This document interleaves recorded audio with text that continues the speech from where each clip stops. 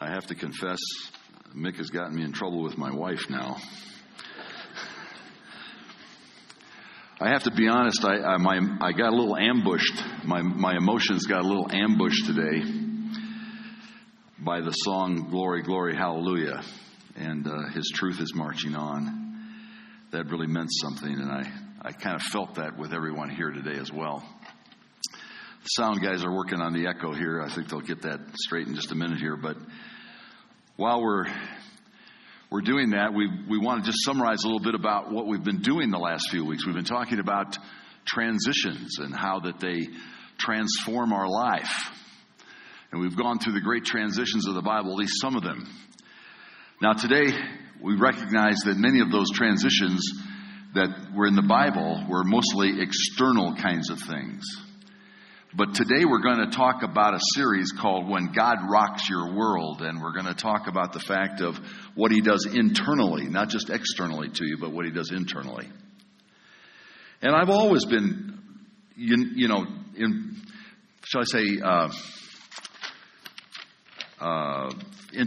infatuated with this whole idea of transformation. I've loved it.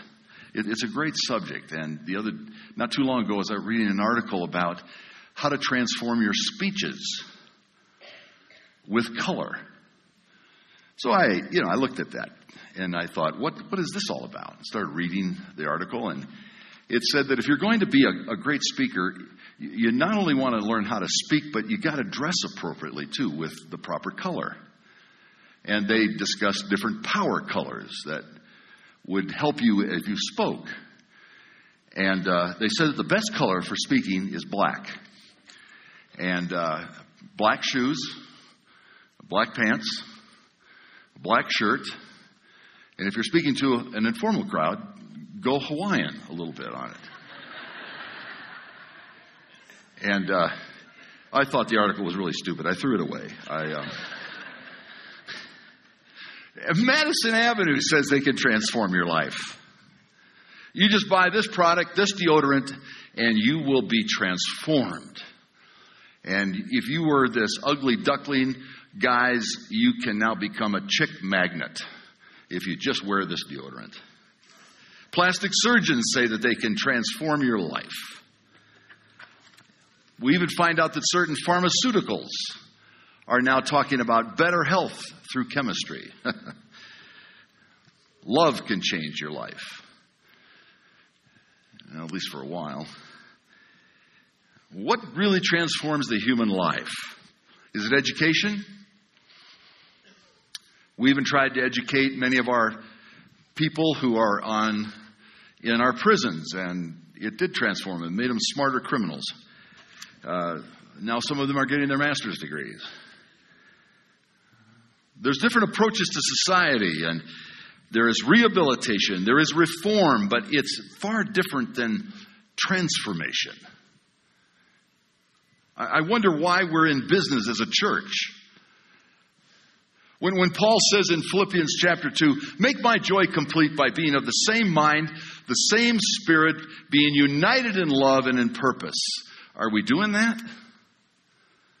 Are we doing things without grumbling and complaining? Are we being the shining stars to society? It seems to me that the test of a church isn't whether or not you got a great speaker or you got great music. That certainly helps. But it seems to me the product of the church is whether or not we're making and helping people to becoming more Christ-like. It seems to me that, I don't know about you, but there's still some whining and complaining in my heart from time to time. There was a popular show some years ago called Extreme Makeovers. I'm not a TV watcher per se, except for sports. They just kind of plug ESPN into my arm and I'm kind of there, but that's about it for me. But there was a show called Extreme Measures, and for some of you, you may think maybe it's still going. It's when people really have something done to their body. And when they see themselves in the mirror for the first time, they're absolutely taken back. Many of them cry. They weep because they're no longer that person that they thought they were. There's something better and nicer and more beautiful And people there's just thousands of applications for this show. Because people expect to be transformed. I don't know how it is at your church. I don't know how it is in Sunday morning when you round up the kids, Dad and Mom, and you say, well, we're going to our church, and we're not coming back the same. That's not what I usually hear. All right, guys, let's get. I don't want to go to church. You're going to church, or you can die right where you're standing. And that's real motivation. But how many of them come back saying, I just want to be transformed. I know that when I go to that church, boy, I'll tell you, God shows up.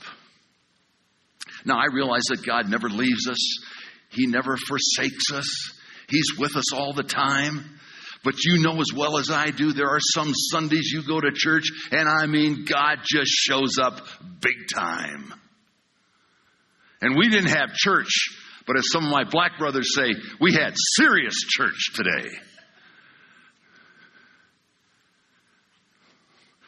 You know, I got to tell you that I don't know that I've had more fun in the pastorate than what I'm doing right now with you folks here in Dillon. I mean, this is a great, in the background, awesome, isn't it? Gee, Merry Christmas. But it seems that, though, week after week, we've felt God's presence here in a way we've not felt it before. You know, the issue is that people want to come, they want to hear the word, they want to sing the songs, and they want to go away changed. I don't want to be the same. I want God to come in and change me. And sometimes that change, God says, okay, we're going to transform you. We're going to make you into more like Jesus Christ. But I've got to tell you, when that happens, I'm going to rock your world, baby.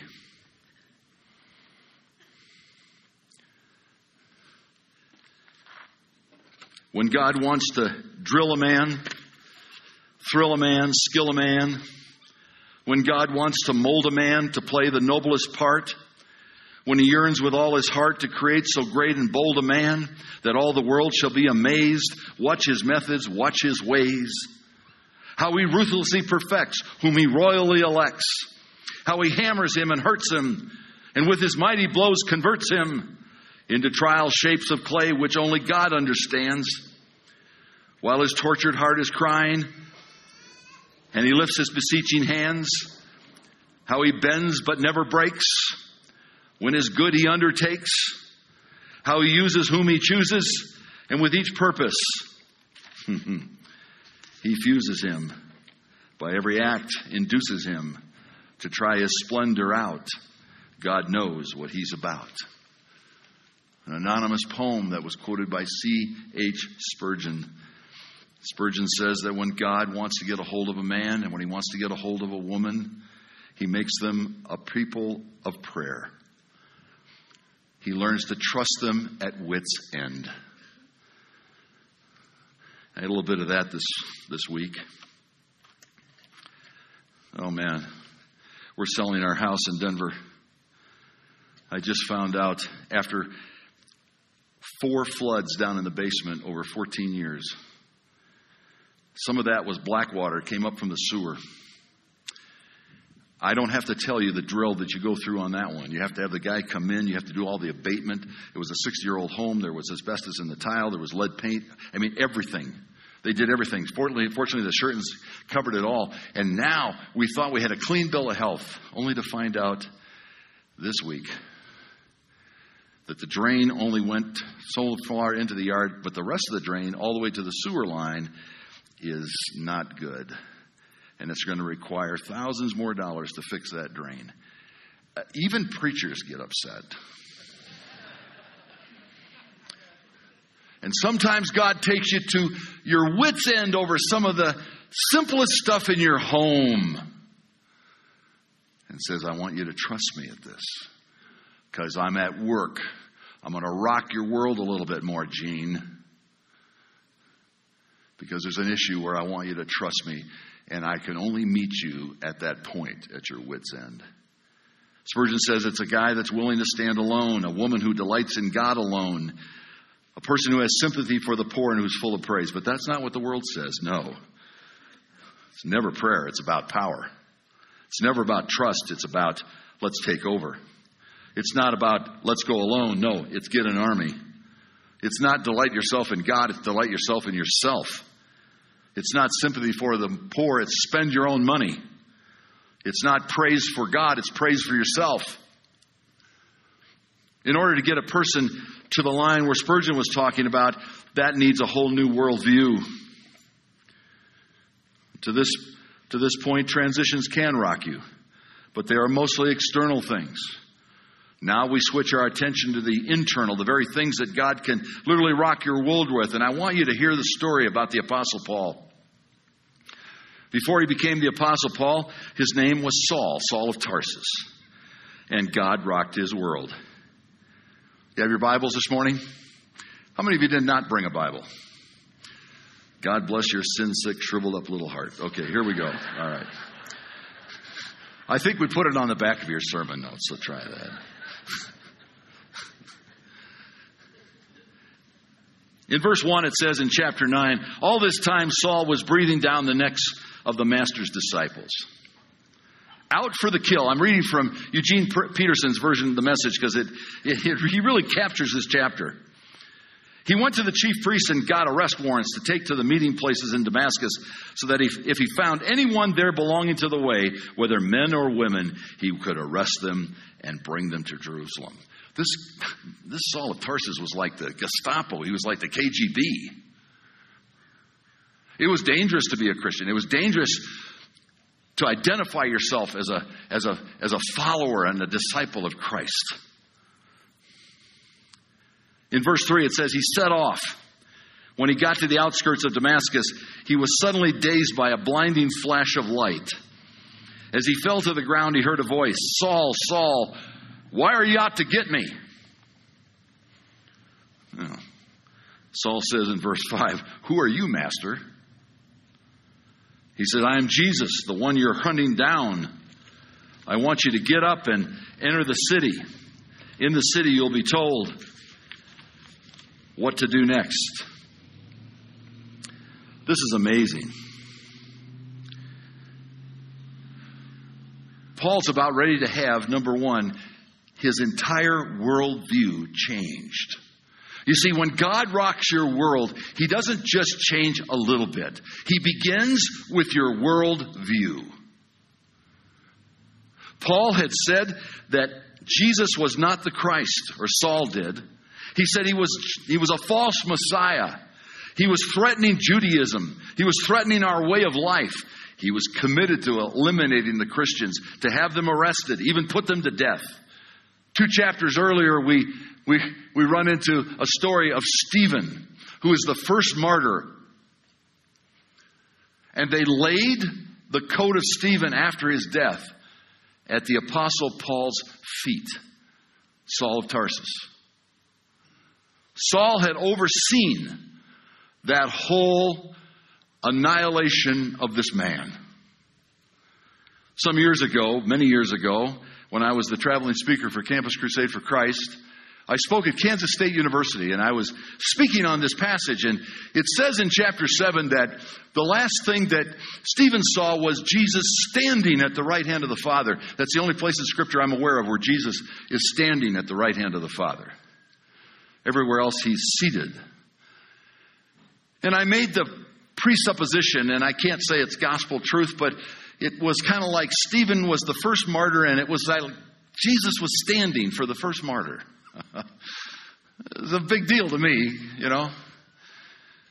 Though the next day the lecture ended, and the next day we came back together. I was the speaker in the morning again, and I took to this audience of some 1,100 great college kids in this great assembly, and I said, all right, let's review our talk from last night. You remember the stoning of Stephen? They laid the coat of Stephen after he was stoned to death and laid it at the apostle, or the Saul of Tarsus' feet, who then became the Apostle Paul. Let me ask you, remember what I said? What was the last thing that Stephen saw? And some kid in the back row, the campus clown, got up and said, rocks, thousands and thousands of rocks. Well, that was funny. And I laughed about it and still laugh about it these years. But I got to tell you, the kid captured something between the human viewpoint and a divine viewpoint. When we're in the middle of the storm, most of us just see the rocks. Most of us don't see Jesus standing at the right hand of the Father.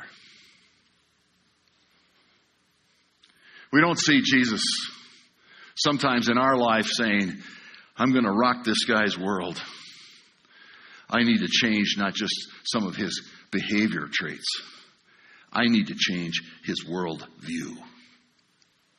I need for him or her to understand that I'm at the center of that world. Well, Paul was shook up. I don't know if he was riding a camel or he was just walking and got knocked down, but I'll tell you what, he goes down to the ground big time.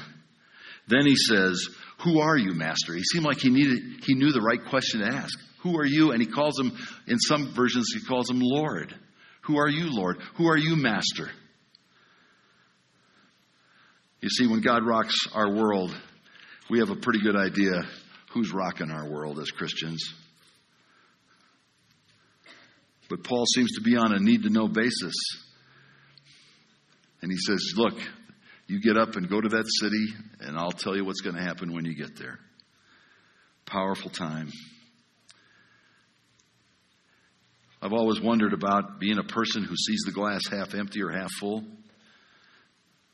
But my point is this morning, if we're going to develop people that really don't grumble, really don't complain, that really would fall into what Paul is saying, make my joy complete by being of the same mind and the same spirit. That's not just behavior. That begins with a whole new world view.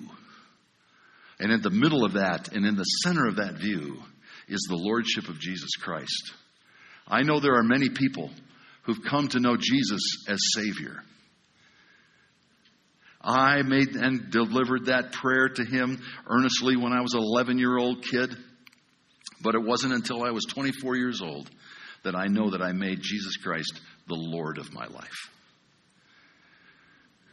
Now, I know there's a lot of debate on whether the Lordship of Jesus Christ, and if He's not your Lord, He's not your Savior, and that's not of interest to me. All I know at this point is that He was my Savior. I understood salvation when I was 11. I didn't understand Lordship till I was 24.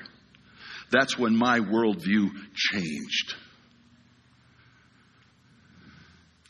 And sometimes we have, I think, in our midst sometimes what I call Christian atheists. We believe in Jesus Christ, but we don't really believe that He's going to do what He said He's going to do. And so God says, I've got to rock your world a little. I'm not just into some behavioral changes. Oh, we've had thousands of people come and go through centuries with all kinds of positive mental attitude thinking of how you can change your behavior. There was even one group that would send you a special ring in the mail. You put it on your finger, and whatever finger you wanted, and it would remind you to say certain things. If you thought you were unorganized, you just tell yourself every time you saw the ring, I'm organized, I'm organized, I'm organized. And you would kind of try to convince yourself you were organized. If you didn't love your wife enough, you'd say, I love her, I love her, I love her. Until you probably threw the ring away. No, I'm just kidding. But you can't change who you are by just changing behaviors. Some people call that in psychology behavior modification. A Weight Watcher teacher was teaching a student, I just can't drink coffee without having a donut. It's impossible. Coffee and donuts together. She said, no problem. Here's what we'll do. Stop drinking coffee and drink tea. Donuts don't go good with tea. Oh, that's going to change, Okay. Behavior modification is not where it's at. It is an entire world view that has to change. The next thing that happens, and this is interesting, is in verse 7. Watch this. Not only does, when God changes your world, He changes everybody around you. Look what happens in verse 7. His companions stood there dumbstruck. They could hear the sound, but they couldn't see anymore. While Saul, picking himself up the ground, found himself stone blind, they had to take him by the hand and lead him into Damascus. He continued blind for 3 days. He ate nothing, drank nothing. There was a disciple in Damascus by the name of Ananias. The master spoke to him in a vision and said, Ananias. Yes, master, he said. Get up and go to the avenue called Straight. Ask at the house of Judas for a man from Tarsus. His name is Saul. He's there praying. He has just had a dream in which he saw a man named Ananias enter the house and lay hands on him so he could see again. Now watch this. Ananias, in verse 13 says, say what? Well, he doesn't say that. He says, Master, you can't be serious. Everybody's talking about this man and the terrible things he's doing. His reign of terror against your people in Jerusalem. And now he's shown up here with papers from the chief priest that give him license to do the same with us. But the master says, don't argue. Go. I've picked him out. Listen to this. As my personal representative to the non-Jews and the kings and Jews. And now I'm about to show him what he's in for. The hard suffering that goes with this job. So Ananias, and I'm sure to some degree a little bit reluctantly, found the house, placed his hands on the blind Saul and said, Brother Saul, the master sent me, the same Jesus you saw on your way here. He sent me so you could see again and be filled with Holy Spirit. No sooner were the words out of his mouth than something like scales fell from Saul's eyes. He could see again. He got to his feet, was baptized, sat down, and had a hearty meal. Oh, don't you just love that? And had a hearty meal. Yeah, many denominations feel this is the proof text for potluck dinners. I don't know. Well, after that, he was accepted as one of them, going in and out of Jerusalem with no questions asked, uninhibited as he preached the Master's names. Now, I got to be honest with you, folks. There are times where people who come to Christ and you can't believe they've become a Christian. I remember when I was young, there was a fellow in my neighborhood in Muskegon, Michigan, by the name of Duke Wilkie. This guy was a terrorist. He rode one of those big Harley Hogs. He was tatted up, and this was back in the 50s now. This is not today. He was tatted up like you wouldn't believe. At that time, he had rings everywhere when they weren't even known or popular. Had his hair, way down, flowing down his back. And when Duke drove up on that Harley, you either be a friend of his or you were about to really experience a lot of pain. People stayed clear of him. Well, one day, Duke was driving his little 52 Ford that he had kind of hopped up. And there's a curve in Muskegon, Michigan, off of a highway called M20 that everybody takes a little too fast. And if you take it too fast, you can wind up in the ditch. And Duke was a little bit inebriated, and he wound up in the ditch and basically survived the crash barely. But in that hospital room, he said in his testimony years later, the Apostle Paul got knocked to the ground. God knocked my car off the road. I came to know Jesus Christ in the hospital. And he became not just my Savior, but he became my Lord. Duke wound up going to Grand Rapids Bible College, which is a pretty fundamental school. The change was radical. From a hellion to a preacher. And nobody in Muskegon, Michigan believed it. No, Duke's just got a new way. He's going for the offering. Watch the offerings. He had criticism all around him from people who were Christians. It took years for people to trust him. And he became a pastor and he led many to Christ. But there was a period of time where nobody believed that he had come to faith. The same was true for a very, very godly man in his later years by the name of Chuck Colson. Many of us are familiar with the White House scandal under Nixon. It took years for many people to believe that Chuck was on the level. It was no different in Paul's day. Because you see, when he rocked Paul's world, he rocked his friend's world. One man can make a ripple. Let me take you to point 3 real quickly.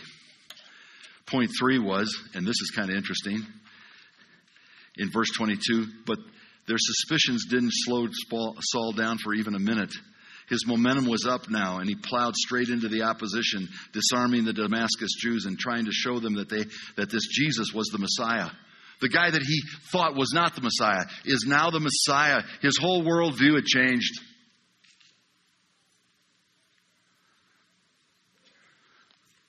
It says in verse 23, and after this had gone on quite a long time, some Jews conspired to kill him. My goodness.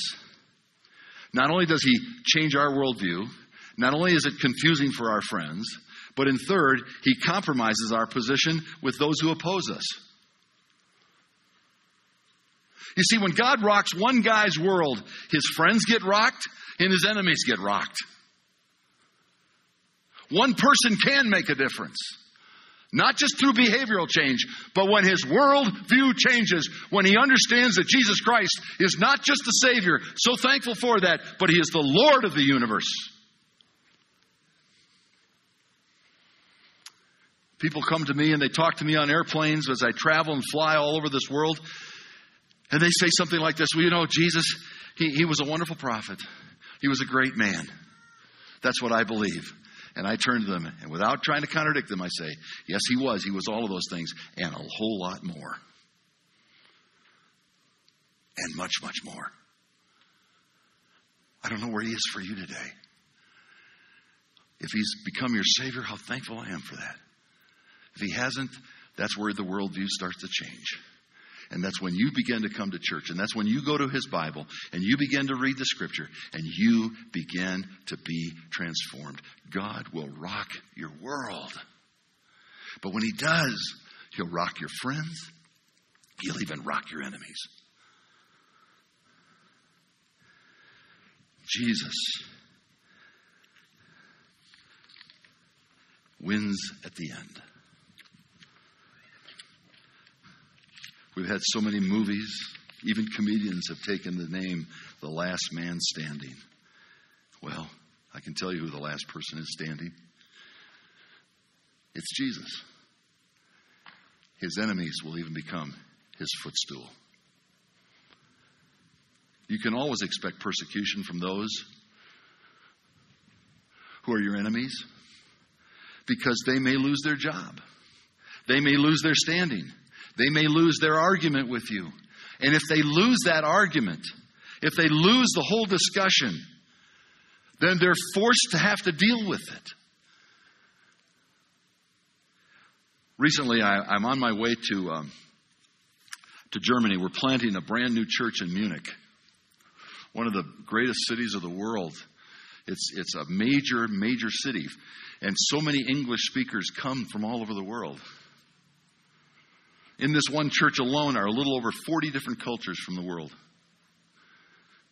Talk about potlucks. Wow. In this particular church in Munich, we're going to be starting there. And actually there already is one, but we want one more because it's such a large city. There are people who come from everywhere and people who witness many times to the nationals because they're in the workforce. That's where the real evangelism takes place, is in the workplace. It's where faith is integrated into the workplace. And many of the German nationals ask questions. Many of the German nationals want nothing to do with religion, organized religion, Jesus Christ, or anything else. We've dealt with that. It's a hoax. And yet these English speakers come in and they share their faith and they share who they are in Jesus Christ. And over a period of time, or 2 or 3 years, the German people begin to recognize there's something different about these people. They're not just behavior modification people. These lives have been transformed. And God has rocked their world. And even some of these people who would oppose Jesus Christ, not necessarily the person, but they oppose Jesus, have come to faith over watching day after day, month after month, year after year. Because they're forced to. You may be sitting in the audience today and you say, well, my life isn't going to matter. One person isn't going to make a difference. Oh, my friend, I just have to disagree with you. If you'll let God just rock your world, if you'll just say with an open heart and invitation, Jesus, I want to be consistent between what I know about you and how I live. Is there anything in my worldview that needs to be rocked? Because I know that when you do, you'll not just only change me, you'll change my friends around me. You'll even change those who are opposed to the gospel. Well, then in the final verses in 31, Peterson writes it this way. He says, after that, things calmed down. And the church had smooth sailing for a while. All over the country, Judea, Samaria, Galilee, the church grew. They were permeated with a deep sense of reverence for God. The Holy Spirit was strengthening them. They prospered wonderfully. The hair on the back of my neck just stands up when I think we sing that song, Glory, Glory, Hallelujah. His truth is marching on. Not your truth, not my truth. His truth. Every week we have so many people outside from Summit County, and you're going to go back to your churches. And maybe this vacation was just what you needed. It helped you through that transition. But now you know you face something that God may be really speaking to your heart this morning, and He's saying, I'm about to do some great things, but if you'll let me get through this, if you'll let me rock your world, I'll rock your friends' worlds with what I'm doing through you. I'll even rock your enemies. But I promise you at the end, there will be peace. And your church will prosper. Your family will prosper. I mean, can I get an amen? I mean, that's the thing that we long for. I was just following a car in today, and it had that upside down peace sticker on it. Peace for the world. And I thought, boy, I'm speaking on that today. But if you want it, it starts with God rocking your world. Then He'll rock your friends. Then He'll rock your enemies. And then peace will come. And the prosperousness of God's kingdom will take place because His truth just keeps marching on. I'm going to ask my friend Dave Hunsinger to come on up here for a minute. Dave's got a story. I want you to hear this. It's only going to be a couple minutes. But I want you to hear this story because what's going to take place in this story is the unsurmountable thing that when God turns things upside down in your life, even for physical safety, you can count on Him. Dave, share with us what happened for you. When I was a much younger man, I worked for an oil company in Yemen, and it's like the biggest sand trap in the world. And there was one road that ran from the camp to the refinery, and I was driving along that road, and probably 60 miles an hour or so in a Toyota Land Cruiser, and a pickup truck was coming up behind me. Comes up, passes me. I look over. There's two guys sitting in there, local guys. They had scarves on, and the scarves covering their faces. So I kind of look at him. He looks at me. He pulls up an AK-47 pointed right at me. And so in my ultimate wisdom, I speed up. And so I'm going faster, and he speeds up and leans out the window. He's out in front of me now and lets go a burst of fire. Goes ting, ting, ting off the front of the car. There's a local guy sitting in the seat behind me, one of my workers, and doesn't speak any English. He puts his hand on my shoulder and says, "Stop." And so I stop, pull over. They lay us face down in the sand. And, the road's going through refinery this way. They get in the trucks and drive them this way into the desert and leave us out there. And, before that day, Jesus Christ was my Savior. But after that day, He was my Lord. I knew He had a plan for my life. I knew I was alive for a reason. Peace came over me. I called my brother all freaked out, and and after a while, I learned, God is in control, and that's why I'm here today. And you had an interesting part about, you told your brother something about your mom. I told my brother, don't tell Mom. Whatever you do, don't tell Mom. And for the youth and people out here today, Mom always finds out the truth. Yes. I had a mother like that as well, yes. The issue today for you, Dave, and what's so powerful about this story is that God can be trusted even in the midst of the greatest adversity when our life could be taken. And by trusting God and realizing He has a plan for my life, it's just there's a peace that comes with that, knowing that I'm here for a reason. Sometimes I'm still trying to figure it out. Yeah. But I can trust God with my life, with my family, with all I do. He rocked your world that day. He rocked my world. Yeah. And now all of a sudden, you can't go back. There's a new normal. And from here on out, it's the Lordship. Thanks, Dave. Appreciate that. Give Dave a hand there. That's great.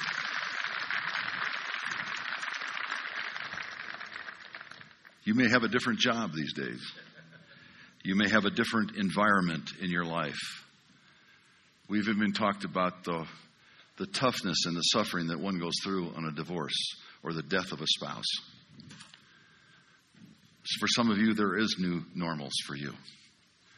And God has already begun to rock your world through transitions. But there's nothing like Him rocking your world internally. Oh, how I long for all of you to have that worldview that only comes from a Christian perspective. Because when it does, your friends get rocked, your enemies get rocked, and the peace comes. If you haven't done that today, then may I just invite you, as I close in prayer, to invite Jesus Christ to come in to be your Savior. If that prayer expresses the desire of your heart, then just pray it silently in your heart after me. I'm not going to ask you to come forward down here. I like it up here by myself. That's fine. You don't have to come. And if you are a Christ follower, but you know He wants to take you to another level, give Him that opportunity today. You'll never be the same. Your friends, your enemies won't either. And there could be a sense in your life where when you come to church, you're expecting to be changed. Let's pray together.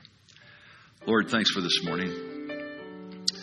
If there is one here today who doesn't know You, may this prayer express the desire of their heart. Lord Jesus, come into my heart right now. Thank You for dying for me. Come into my life. Forgive my sin. And make me into the person You want me to be. Thank You.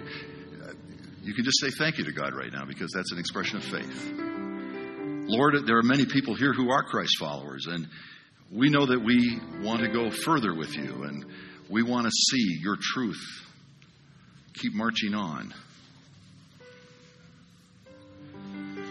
We're just so thankful we get to play a part in this role of seeing the world hear a clear, crystal clear message of what it means to be a Christ follower. Would You use me? God, I give You permission just to rock my world. Change me. Not just my behaviors, but my worldview, my heart, as we talked about last week, my soul.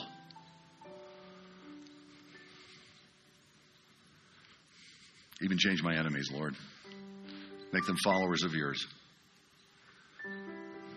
And may peace and prosperity come to the church. Not just because we're well-behaving people, but because our dependency is upon the Lordship of Jesus Christ in our life. In Your name we pray. Amen. Would you stand with me? Let's just sing, and Mick, if you can get us started, let's sing it a cappella.